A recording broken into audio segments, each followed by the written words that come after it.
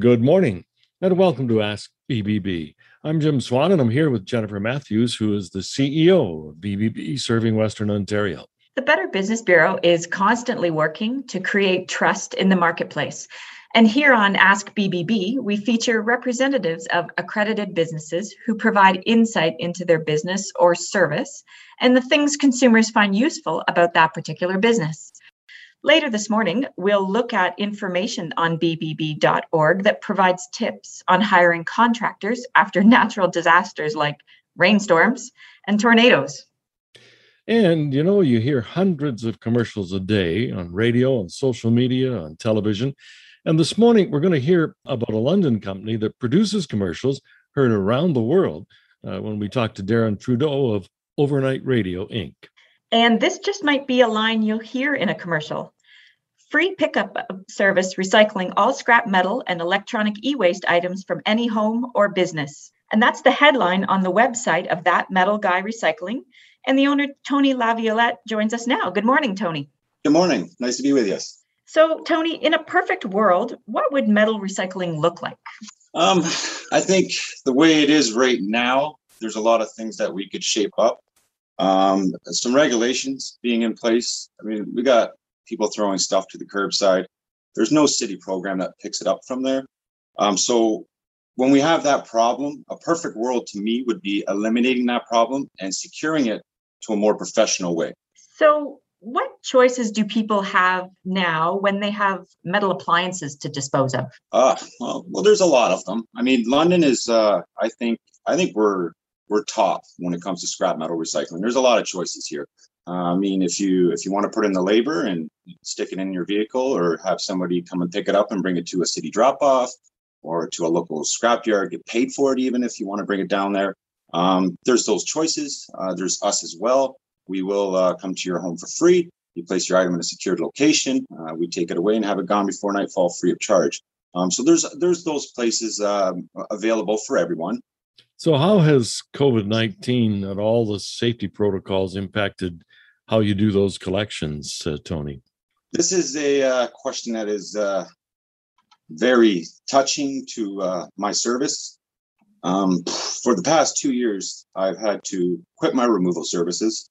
It's affected me large. So the upside to it has pushed everything to the outside. So I provide my service on the free pickups on outside. So I have no indoor removals. I'm generating no income from charging people for services, which I was doing prior to the pandemic, and looking forward to scaling our service, not just from London, but to the bigger goal of nationwide to provide a service like ours. So I have hard, tough choices to make in order to keep my business a 5-star multi-award winning service and to make sure that I accomplish the goals that I set out to accomplish in making our environment and our climate much more healthier and this industry much more efficient and more professional.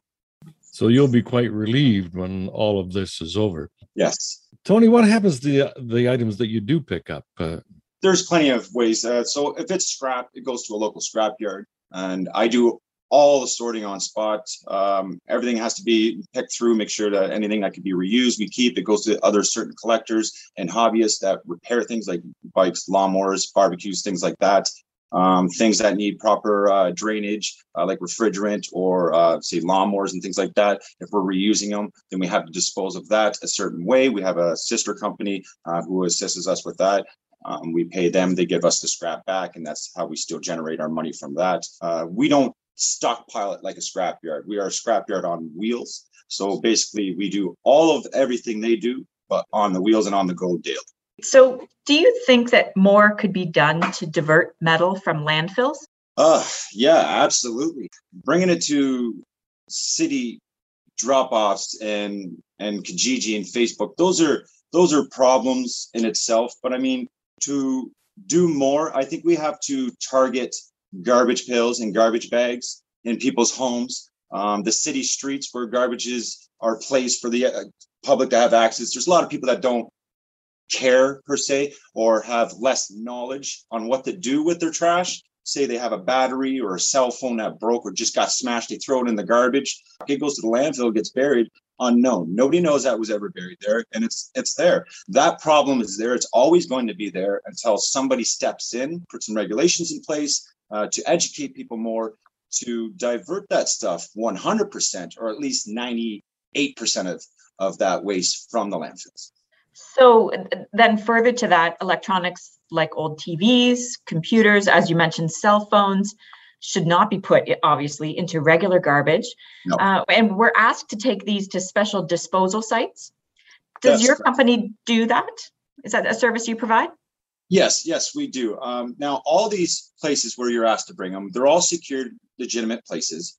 Now, there are some that are unsecured. You do see those random bins around the city that have no coverage. You just throw your stuff in there. Anybody can go there at 2 a.m, pick up a computer, take your hard drive out, upload the information, get your password, your credit card information. It's that easy to take your data sensitive materials and do something illegal with it. So there are options, and yes, our company does take it. The difference with our option in our company is we'll come to you for free. We'll come straight to your home or your business. We'll take the items away. We'll recycle it.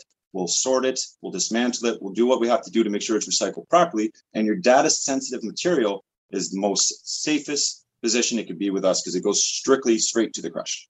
Tony, do you ever find some of these things that you pick up are still functioning and usable and might become museum pieces? Yes, most definitely. I mean, myself, as you can see in the back here, this is history. And not just only history that we need to collect and save to show the young ones in our future how we developed our technology or how we developed our ways in life. I mean, I think it's important to remember that barbecues and lawnmowers and things like that are thrown out have simple fixed problems. Carburetors needing cleanings, barbecues needing a cleaning, replacing the burners. All that can be done with just material you find in the recycling industry. There's more to be done in that sense in order to keep things in the cycle. So for a business like yours, Tony, and you're an accredited business with Better Business Bureau, how important is that to you? I would have to say that achievements like being an A+ accredited business through the Better Business Bureau, having that just shows the consumer that you're a trusted company. And when you have an A+ accredited status, especially from the Better Business Bureau, that's being recognized as that you are the best or you are the top, you are trusted.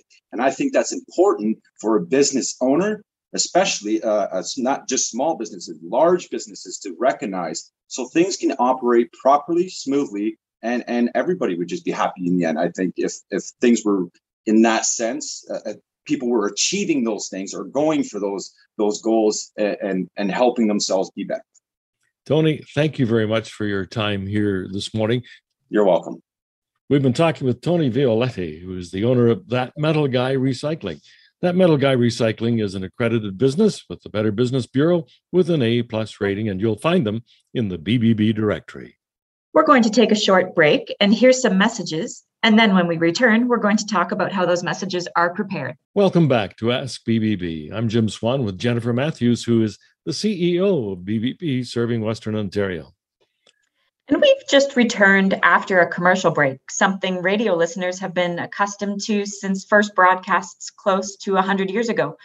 And have you ever thought about the work that goes into producing those commercials?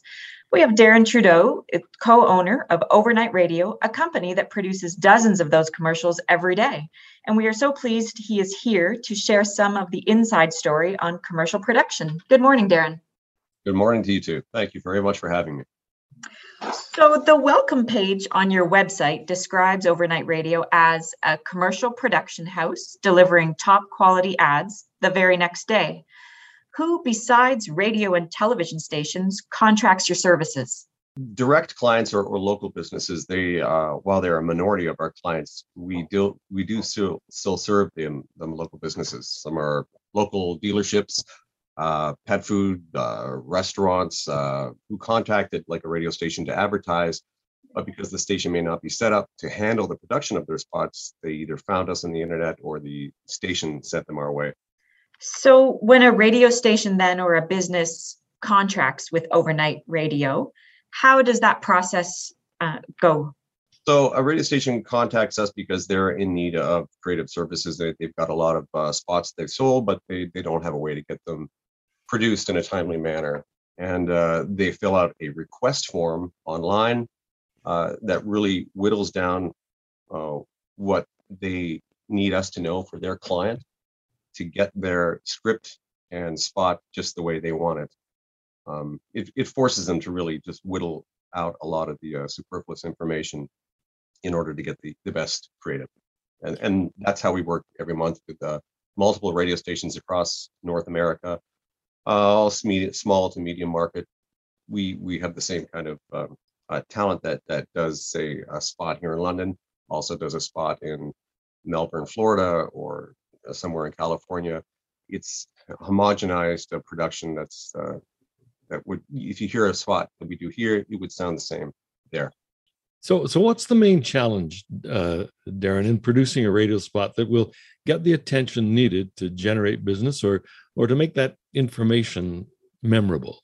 Well, when you're working with small to medium market stations, we have to work within the construct of those businesses, which means that timelines are super quick. People decide they want to advertise and they want to get on the air immediately. People are also very sure about what they want. They want their phone number in there 4 times, taking up valuable airtime, but no one's writing down phone numbers. They still want it in there. And sometimes they're struck by big sounding voices that sound great, but may not, they may be counterintuitive to your brand.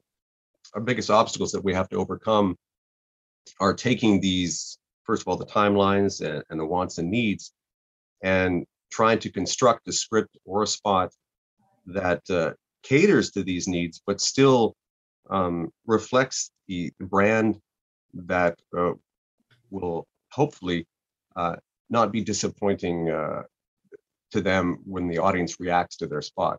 I mean, if you've got a flower shop and you've got monster truck voice yelling that they've got a sale on Sunday, it probably will not, relate into sales.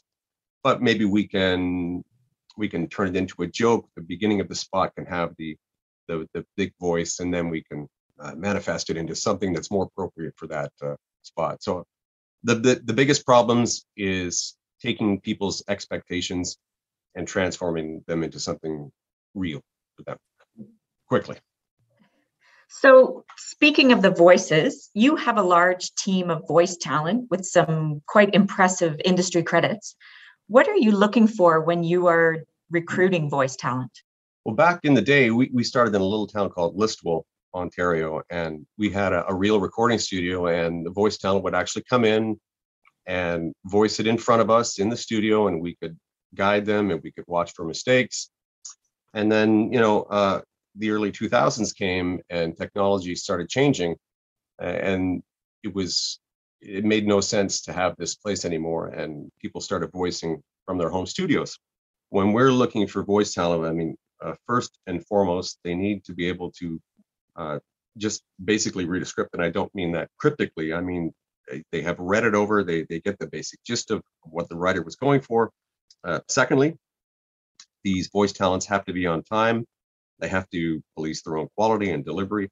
Of course, they have to have a good voice, but a good voice doesn't mean radio sounding voice. It just means you have a good speaking voice. Anyone can be on the radio as spots. There's the spot for every voice. So if you can read well, you're on time, that's the kind of voice we're looking for. And lastly is you have to know that your accent is local, whether you know it or not. Everyone's got some localities to their accent. And if you're willing to remove, let's say in Southern Ontario, remove your oots and a boots and change them to outs and abouts, there's a lot more voice work for you out there.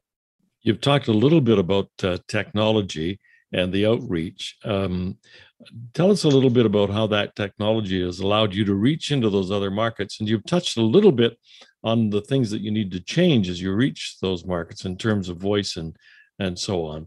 But how has it allowed you to expand your business? Oh, well, I mean, literally back when both me and my business partner used to work at a radio station in Kitchener-Waterloo area, this is before the turn of the century, we would receipt spots on, and I can't even remember what the system was called, but it took about an hour to download a 1/32 spot. And then we had to transfer it to CD-ROM and then dub it into the system. And it was quite convoluted. When dial-up internet came along, we could download a spot in less than 5 minutes. Even that sounds a bit crazy slow today, but it was revolutionary back then. So that's when my business partner had the idea to have the creative production house in one area and deliver them all via the internet. Now, it was slow at first. It worked out that stations, rather than mailing spots here or there, or getting the local guys to produce it when somebody in another area would have a better voice for that, suddenly these things became open and we could voice it with someone from London, Ontario, who had a great voice for this particular spot and be on the air in Mobile, Alabama the next day. It changed everything for us. We were no longer confined to our localities. It was great. What's the furthest out client that you have? Probably Dubai. There's been a few spots we've done in Dubai. Most of us is in North America and the Caribbean. But yeah, we've done some in Europe, but Dubai is quite literally the farthest. Well, Darren, we want to thank you for taking time to chat with us about the business and about the spots that we've been hearing on the radio station and that we can hear right around the world from your company. Thanks very much for your time. Thank you very much for having me. Darren Trudeau is the co-owner of Overnight Radio Inc., and that's an accredited business with the BBB with an A+ rating. Now, if you want to learn more about them, search the BBB directory by name, Overnight Radio Inc., or by searching under the category commercials, audiovisual production services, freelance writer, or other related types of business. Victims of storm damage are sometimes victims of storm chasers. We'll return with tips to make sure that doesn't happen.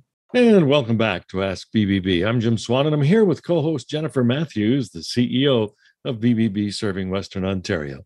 We've been talking about recycling and ad creation this morning. Most of that is planned ahead, but when a severe storm or tornado or flooding happens, we need help in a hurry. Yes, and circumstances like that bring out the best in people as we see people reaching out to help one another when these incidents take place. That's right, Jim. But sometimes the dark cloud lingers as so-called storm chasers or scammers descend on the area and take advantage of people who really need that help in a hurry. They could offer quick fixes or make promises that they can't deliver. They may not even have licensing to work in your area. So BBB has put together some tips on hiring a contractor when a storm or natural disaster strikes. So where do we start? First, you want to get a hold of your insurance company. So find out what your policy covers. Save all of your receipts. And that includes receipts for food or temporary lodging or other expenses that could be covered under your policy. Your insurance company may even recommend contractors to help with cleanup and restoration. So if you don't hire the contractors suggested by your insurance company, or if they don't make recommendations, what should we know about picking a contractor, Jennifer? So as we've said in so many situations, do your research. And of course, we suggest that you use the bbb.org directory to find businesses you can trust. Get references from neighbors, friends, or relatives. And although the storm damage was sudden, you should hit the pause button if a contractor is pushing you to hire them on the spot. You want to be proactive in choosing a contractor you want to deal with, not reactive to a contractor who wants to capture your business. You should never feel forced to make a quick decision. So some of these storm chaser contractors actually come door to door, even and approach you by phone. Yes, but there can also be legitimate contractors who are working in your area. So if you're dealing with someone at your door, ask for identifications. If your city or municipality requires solicitation permits, ask to see those. Check their vehicle for a name, get a phone number as well. And what else should we know? Well, when it comes time to pay, make sure you get an invoice from the contractor and pay them directly, and preferably do it with a credit card. do not sign over insurance checks to contractors, and do not sign any documents that give the contractor any rights to your insurance claims. And Jim, BBB is also warning contractors to beware of storm chasers who offer to pay local construction companies substantial amounts of money to use the business's established name or their reputation and phone number. They masquerade as a local business, collect the insurance money, and then they move on, leaving the real business to deal with unsatisfied customers due to their bad workmanship, unfinished work, or unfulfilled warranties. Well, as always, Jennifer, BBB helps us to be aware. And that's our time for Ask BBB this week. A reminder that you can contact us anytime on Facebook, Twitter, or Instagram at BBB Western ONT. Yes, and if you have a comment or a question or a guest suggestion, tweet us at #AskBBB. We are always glad to hear from you. Thanks for listening this morning. I'm Jim Swan. And I'm Jennifer Matthews. Remember to ask BBB and start with trust.